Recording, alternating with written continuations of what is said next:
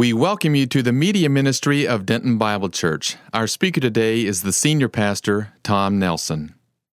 Let's take a look here. What I want to do is show you in this Proverbs 10 text, the New Testament accompaniment of the text, what it means in the New Testament.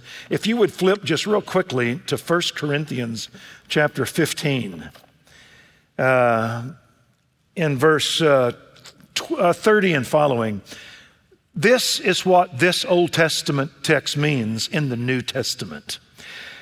Corinth is a Greek city, and in the Greek philosophy that had been going on for 300 years before the gospel came, it was Greek philosophy. And if you know anything about Greek philosophy, it teaches that physical, corporeal matter is inherently evil, and it's less to be desired.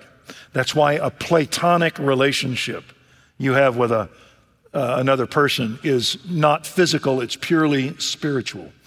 And so the Greeks held that the notion of God who became a human body and a man was detestable.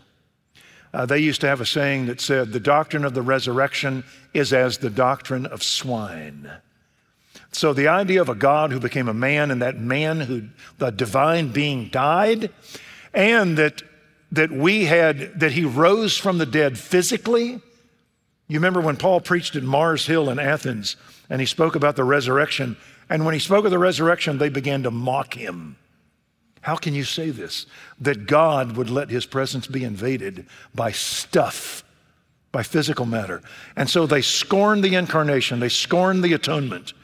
They scorned the resurrection of Christ and the idea that we would be resurrected, that Christ would be our first fruits, and that we would be resurrected from the dead was an abomination. And does the world quite often think crazy things about God? Only always, okay. The church has to stand against it. What the Corinthians did was they let them inside, and they began having leaders within the Corinthian church. You remember they had a guy that was living with his father's wife. His, what would that be? Your stepmother, right? Is that right? I don't say nothing stupid. And the church, Paul said, you have not mourned about it. You've become arrogant at how much freedom that you had. And they felt that there was no reason to curtail your body on what it felt. You could do anything you wanted to. You could be immoral because it was a physical body. It didn't matter. What was important was the super spiritual relationship you had to God. Okay. And so Paul challenged that. And in chapter 15, it's about the resurrection. It's the central text in the Bible about the resurrection of the body. And just pick up with me on his last argument. You see chapter 15, verse 30? It begins with why, and in verse 32, what does it profit me? Why and what? So Paul asks, to deny the resurrection is to deny Christianity. And he said in verse 30, why are we in danger every hour? Meaning, why do I put my life in jeopardy every hour over the doctrine of the resurrection? If there is no resurrection, it doesn't matter. If you just end your life and we're gone, it doesn't matter what we do. And so why do I put myself in harm's way to preach this message? And in verse 31, I affirm daily by the boasting in you which I have in Christ, meaning by the assurance we have of Christ's salvation. I die daily that the reason I wake up and preach this and risk my life is that I believe. My boast in Christ is that we are saved and will be raised from the dead someday. Why would I do that on a gospel that does not save? And then he says in verse 32, if from human motives I fought with wild beasts at Ephesus. Do y'all remember when he was at Ephesus and they filled a Colosseum and shouted, great is Artemis or Diana of the Ephesians? And Paul said, boy, what a great audience. I'll go preach. And they grabbed him and they said, you'll be torn apart like wild beasts. You'll be a gladiator. You'll be killed. And Paul said, if from human motives I fought with wild beasts, what does it profit me? He said, if there is no resurrection, no eternal motive, Why would I do this and risk being killed by a bunch of people that disagree with me? He says, rather in verse 32, if the dead are not raised, what's the conclusion? It's not that we should go out and risk our life for this phony message. If the dead are not raised, let us eat and drink, and tomorrow we die. If there is no life after death, then let's just go have a party. Let's just go get drunk. Let's have an orgy, because that's what the Greeks held to. That there was, not all of them, they were all seeking virtue. They just didn't know what it was, but they felt that it didn't really matter what you did with the physical body. And so Paul says, if there is no resurrection, let's just go be immoral. And in verse 33, don't be deceived. Bad company corrupts good morals. The bad company and context were the false teachers that got in denying the Christian message. Is it ever possible within the church in our history for the church to hold to the ideas, the words of what we believe, but change the meaning because the world doesn't like them? I believe in the Bible, I just don't think it's inerrant. I believe in Christ, I just think he's a good man, I don't think he's God. I believe that he died for sin, but he wasn't the substitute for what we did. He died because he wasn't quick enough to get out of Jerusalem. I believe that there's life after death, but it's not going to be a physical body. It's just ethereal. And so we take historically great ideas of the Christian faith. We hold to the words and deny the meaning. And that's what they were doing at Corinth. And so Paul says, don't be deceived. Bad company, meaning the guys that are teaching you this tripe, they're going to produce, verse 32, an orgy. They're going to produce drunkenness. They're going to produce a guy living with his stepmother and laughing about it. So don't be deceived that ideas are very important when they are ideas about the ultimate issues of God, man, salvation, evil, and redemption. Those are the most important things about you. And so, verse 34, be sober-minded. Get your head screwed on right. And stop sinning. How's that for a simple sermon? Get your head right and quit your sinning. Because, verse 34, some have no knowledge of God. You know what that means in the context? You have guys teaching in your church that aren't Christians. They don't believe in the fundamental message. And then he says in verse 34, I speak this to your, what's the last word? Shame. Paul says, shame on you for having these guys in your pulpits that deny the apostolic and Christian-centered message and produce immorality, and you guys keep paying them to corrupt lives. This is a message I'm going to give to a lot of American denominations as soon as they invite me to their annual conference.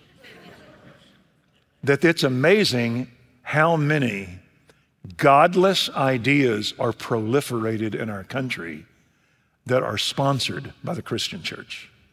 And we keep paying for these guys to deny God, the Trinity, Christ, the atonement, the incarnation, and produce immorality and perversion. And we pay for it. And Paul says, shame on you. So what's the important about this? If Christ is not raised, let's be immoral. Don't be deceived. Bad company, guys building into your life, can ruin you. Amen. So I thought about what should we name this sermon. We should call it, What's in Your Wallet?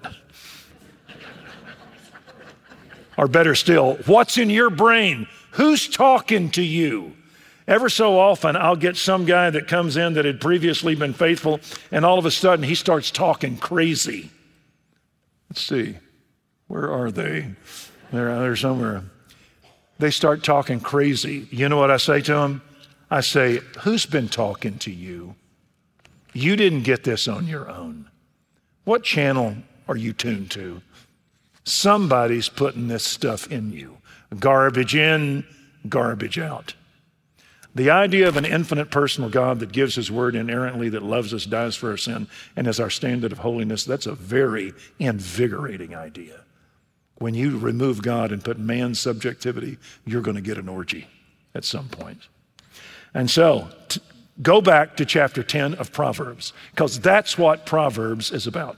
This text from verse 10, or rather verse 8 down through verse 12, is what's in your wallet. Who is talking to you? You parents that have sent kids off to college, is that an unnerving experience? Because you're going to have all people building into their lives, and you're hoping that that kid has the plumb line of the scripture to be able to discern. And so, in verse 8, a wise man, the wise of heart will receive commands. A wise man is not stiff-necked and stubborn to God's law and God's word. He accepts the authority of God's word. The book of Lamentations says, let a man put his face in the dust when he is young, to bear the yoke of Christ, to submit to authority, to the authority of God. All the creatures that God creates are hardwired. They act a certain way because they have to, except for Adam and Eve. They can either be angelic or demonic, whichever way they want to go. They can follow God or they can follow the serpent. One leads to life and one leads to death. And so the wise man accepts the authority of the word. It goes something like this. All scripture is inspired by God and profitable for teaching, and then reproof, bad human, and then for correction, and then training. So to come to the Bible, you have to have a submissive attitude. Proverbs says at another place, reproofs of discipline are the way of life. When you see a young kid that is listening to his elders, listening to the church, it's like God's got his hand on that boy. If I see a girl like that, I try to match her up with my grandson. Okay. Right now. Okay. And so he accepts the authority of the word, and he accepts the divine institutions. He is a good citizen in the government. He is a good husband, a good wife, a good child in the home.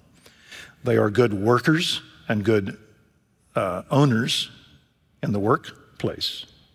And they are in the church. You younger men, submit yourself to your elders, and all of you clothe yourselves with humility toward one another. God's opposed to the proud, gives grace to the humble. And so whenever you see people that are submissive to God, they will be submissive to men in the sense of, I'll be a good citizen, a good worker, a good Christian, and a good, whatever else I said, okay, and good in the home. How many of you remember a guy way back in the 70s named Bill Gothard? He had called it the Institute of Basic Youth Conflicts. He was a youth director in Chicago, and he noticed that all the kids that were struggling that he worked with had basic youth conflicts. He said they struggled all with moral impurity, and then they struggled with eternal values or temporal values, and they struggled with bitterness and learning to forgive. And then he said they all struggled with authority. At me humbling myself beneath God and the school, the workplace, my home, my parents. There's a proverb that says this: the eye that mocks its father and scorns its mother, the birds of the air will pluck it out. Whenever a guy in Israel would get capital punishment, they would hang him on a tree. Cursed is he who dies on a tree. To be an example, they would take him down at sundown. And it was felt that while you were hanging on the tree, whenever carnivorous birds come, vultures, ravens, whenever you see the armadillo on the road, are you with me? What do they start eating first? The soft tissue. They go to your eyes. And so Solomon is saying in Proverbs, show me a kid that is a rotten, delinquent kid, and that's a kid that's going to go to the chair. He is going to be put to death someday because that's where it starts. Children, honor your parents in the Lord, for this is the first commandment with a promise, that it might be well with you and that you might live long on the earth. Whenever I see a kid that is rebellious against the parents, I'm thinking, son, here's my card. You're going to need me here in a little bit because you're about to have a long, unhappy life. Amen. All you high school seniors, come back up here for me. Let me just preach to you because this is a fact. It's interesting that never in the Bible do you find a significant person that has a problem with authority. Not one time. They grow in favor with God and with men. It starts in Genesis 3. The serpent. Has God said, Eve, you shall not eat any tree of the garden? You shall not eat. You can eat freely of every tree in the garden. Of the tree of the knowledge of good and evil, you shall not eat it or touch it, lest you surely die. That's what God said. Satan said, that's a lie. You will not die. God says this, Eve, I say different. And as a matter of fact, I think God says that because he's not good. And he knows that once you break free of him, you're going to be like him and won't need him anymore, and you can be happy without God. His word is not true, he is not good, and there is no ultimate judgment for sin.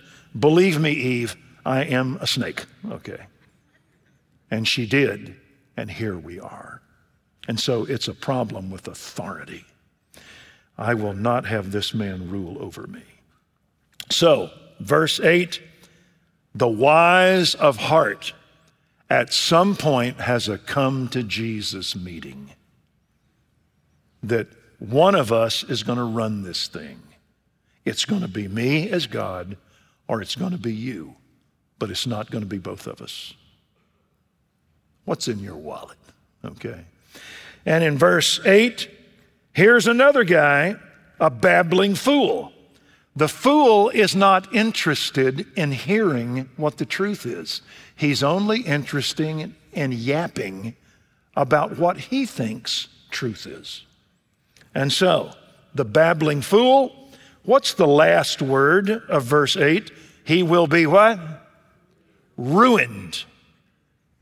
And so when you refuse God, you now have to exalt yourself and tell what you believe. And that is going to end in ruin, in the opposition to God. In verse 9, the encouragement continues. If you will obey, he that walks in integrity walks securely. The Hebrew word for integrity means completeness, that you don't have a public life and a private life that is corrupted. It's called being a hypocrite. The English word integrity is from the word integer, that means one, integrate, oneness. Integrity means that I can have a private life with God that shows itself in a moral public life. That I'm not worried about being found out. The integrity of a knee, of the joint, means that all the parts of your joint work together. Remember when you had joints? All right. It's because it had integrity. That's why doctors don't like to operate if they don't have to, because we don't want to destroy the integrity of the knee. Let it stay together. And so, if you will, in verse 9, walk with integrity and be consistent with God in all of your life, you will walk securely. You'll never have to worry about being found out. If you're an adulterer, a porn addict, a liar, a slanderer, an embezzler, tax evasion, a Ponzi scheme, a thief, or you're in a gang, you're always worried about being found out, flipped on, discovered, audited. They're gonna come get you. Y'all remember the Edgar Allan Poe Telltale Heart? The guy murders the guy. The cops come and he hears that heart beating that's gonna show everybody what he did. But it ain't the old man's heart beating. Whose heart is it? It's his. It's his adrenaline pumping because he's about to go to the chair. And so, telltale heart. If you live with integrity, you never lose sleep about being found out.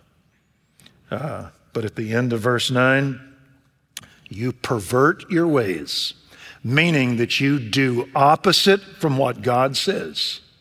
You're always waiting for the knock at the door.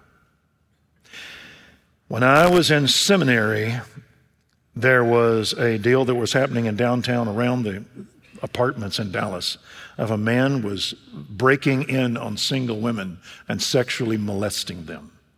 All right? He would not rape them, but he would sexually molest them and then head off. All right? And so this was kind of a serial molester. Well, it turned out that one of the ladies that had gotten molested was listening to Christian radio and heard a voice and said, "That's the voice." It was a guy that was an adjunct professor. It was a guy that was a Bible church pastor. It was a guy that was a speaker for InterVarsity, and a guy that was in the Navy. He was in nuclear power, an elevated officer. It was him. They found him. They put him in prison. Isn't it interesting that the voice of duplicity was the voice that caught him? He just got too famous. Isn't that a terrible story? But it is. He that corrupts his way, in time, they're going to find you. Well, he goes on in verse 10. So how does the babbler get ahead? He winks his eye. He connives. He gets in and he flatters. He deceives. He sneaks. He creeps. He usurps. He winks with the eye and causes trouble. Y'all ever been in an organization, a business, a educational board, on any kind of board, and there's somebody on there that has a Napoleon complex, and he wants to run things, but he hadn't earned the right. And so what he does, he starts to talk around the water cooler. Remember Absalom? Your claims are just. Well, you hadn't heard him yet. Yeah, but they're just. He flatters. No one's going to listen to you in the king's office. Now, I wish somebody would make me king, because he's not living up to it. If I were judge, man, I would fix everything. You remember that? And it said he does it for 2 years, and he leads away the heart of Israel, gets a coalition, finds a guy to get behind him, named, I believe his name's Abner, and wrong guy. He leads a rebellion against David. What happened to Absalom? Caught by his hair in an oak tree and put to death on the tree by Joab. And so this is what these fellows do, is that they babble and they create a division. Jude says it like this: they flatter for the sake of gaining an advantage. And in verse 10, he winks the eye and causes division and trouble. And then it says he elevates himself, a babbling fool. And what's the last word in verse 10? Ruin. The thought is, be wise and don't follow these people. Follow verse 11. The mouth of the righteous is a fountain of life. How many of you are my age and remember the 60s? The 60s were a classic time where we rejected the authority of God, and then we put men in their place. We put babblers. Sometimes listen to a 60s station, to the music, and just don't get caught up in the beat for a second, and just listen to the words. And you just shake your head going, I was the stupidest human being that ever lived to ever listen to it. So you reject God, you put man in its place. And to be honest, we've never recovered from the 60s. We got rid of the Bible. We got rid of the dignity of man. God help you if you're an infant in the womb. We got rid of sexuality as it should be. We got rid of marriage. We got rid of normalcy, and we put stuff in its place. And now we are imploding. And so he says, don't do it. It goes like this. Even though they knew God, they would not honor him as God or give thanks, but they became futile in their reasonings, and their foolish heart was darkened. Professing to be wise, they became fools. And they exchanged the glory of the perfect God for an image in the form of man, birds, four-footed creatures, and snakes. Man will worship a snake. And so he will be ruined. In verse 11, rather do this. Find the mouth of the righteous instead of a babbling fool. Come to the mouth of the righteous, because it is a fountain of, what's the last word? Life. How many of y'all remember a guy in our church that passed away about 10 years ago named Jerry Strader? He was a dear. You remember him, Steve? He had a voice, he never needed a microphone. His voice would cut through steel. He talked in your nose kind of like this, and you could hear him 6 miles away. Worked for the Navigators. And his dear wife, Marquita, passed away, 25 years ago. Then Jerry passed away. And I visited him just before he died. And he said, tell me that story about the White Rock Marathon again. He died a couple of days later. And I visited him. He had cancer. And I had told a story in church about running the White Rock Marathon. And it's 26 miles, 385 yards. And on about mile 23, they had a Highland bagpipe guy playing Amazing Grace. And I thought I had died. Okay. I'm coming up like this, and then I hear, I said, it's got here I come. God. But he wasn't. And what it was doing is it was encouraging you on the last stretch run, grace. And you look up and you see the finish line, and just like heaven, there's your loved ones welcoming you home. Okay. There was my wife and my kids, and they were there to receive me.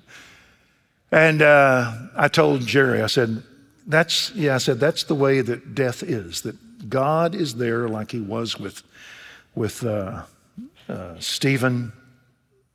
I'm with you. Paul said, there is laid up for me the crown which the Lord, the righteous judge, will award to me on that day. He's with me. God stood with me and strengthened me. And Jerry, you could see the tears come down because he knew it wasn't long. And I think it was the next day he got up to go to the car and he fell over. Now, just before I left him, I walked out the door. I said, Jerry, I love you. I'll be seeing you later. And he said, I'll see you. And then he said, stay close to the spout where the glory comes out. Straighter. Meaning, keep your nose in the book. Keep your nose in the book. I don't know about you, but I can always tell the nature of a man or a woman by their library.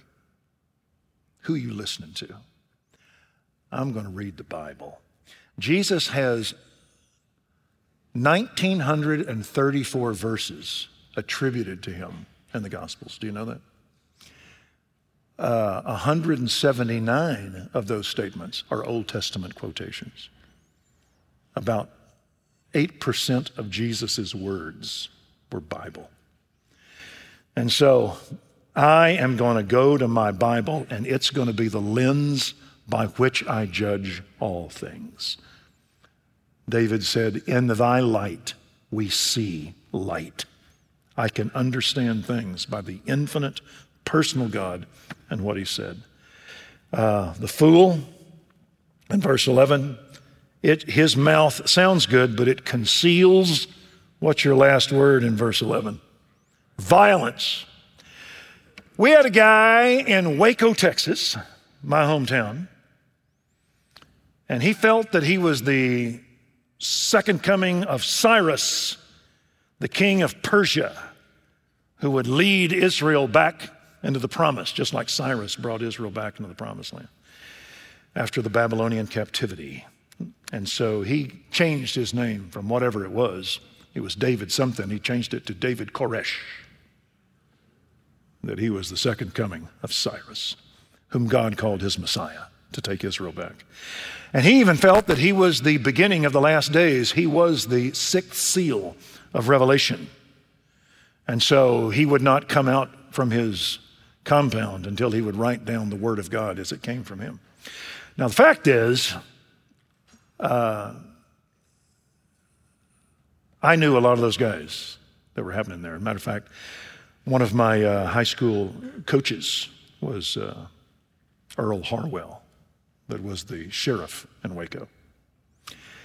And on movies on Koresh, you'll see him portrayed. And so he knew Koresh. And the fact is, the reason Koresh didn't want to come out wasn't because he had weapons that he shouldn't have. It's that he was getting 14-year-old girls pregnant. He was a pedophile. And he didn't want people to come in there and catch him because he knew he was going to prison.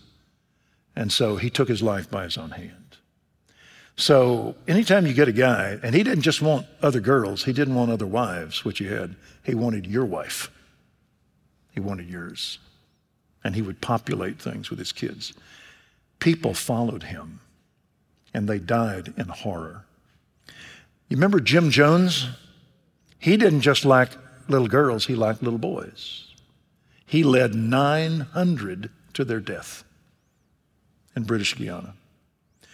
You ever heard of Charlie Manson?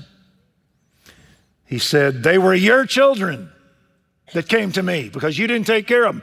I took care of them." And he gave them all the drugs they wanted, and they would give him his sexual desires, and they would even do his bidding in destroying what he thought would be the son of Doris Day that kept him out of the music industry. Turned out it wasn't him, it was Sharon Tate. And he put them to death. And so that's Charlie Manson. And he had a family that would follow him. It was interesting, but most of the families of those three men were not old people, they were young people. And so, just like he says, the mouth of the wicked, once you get past them, you're going to find corruption. I've learned something about cults.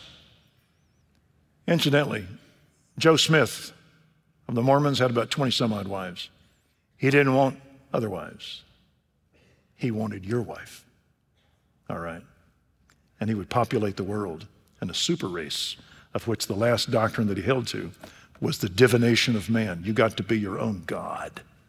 Okay. And he died violently. Well, the mouth of the fool conceals it because it's coming. Our day has rejected the fountain of life, and it has turned to what Rousseau thought, and the Romantics thought, and Thoreau thought, and then what Hegel thought, and Marx thought, and then what Lenin thought, and then what Nietzsche thought, and what Hitler thought. Has that been a little problem? It has been. And so this is what God says to Israel is going to happen to you. You're surrounded by Moabites, Ammonites, Girgashites. You're surrounded by Edomites. Let them go. We are believers in the one true God. And we don't want to hear what they believe. We know what.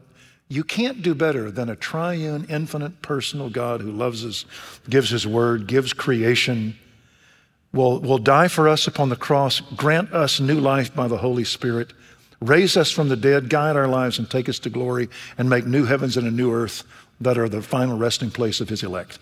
Amen? You can't do better than that.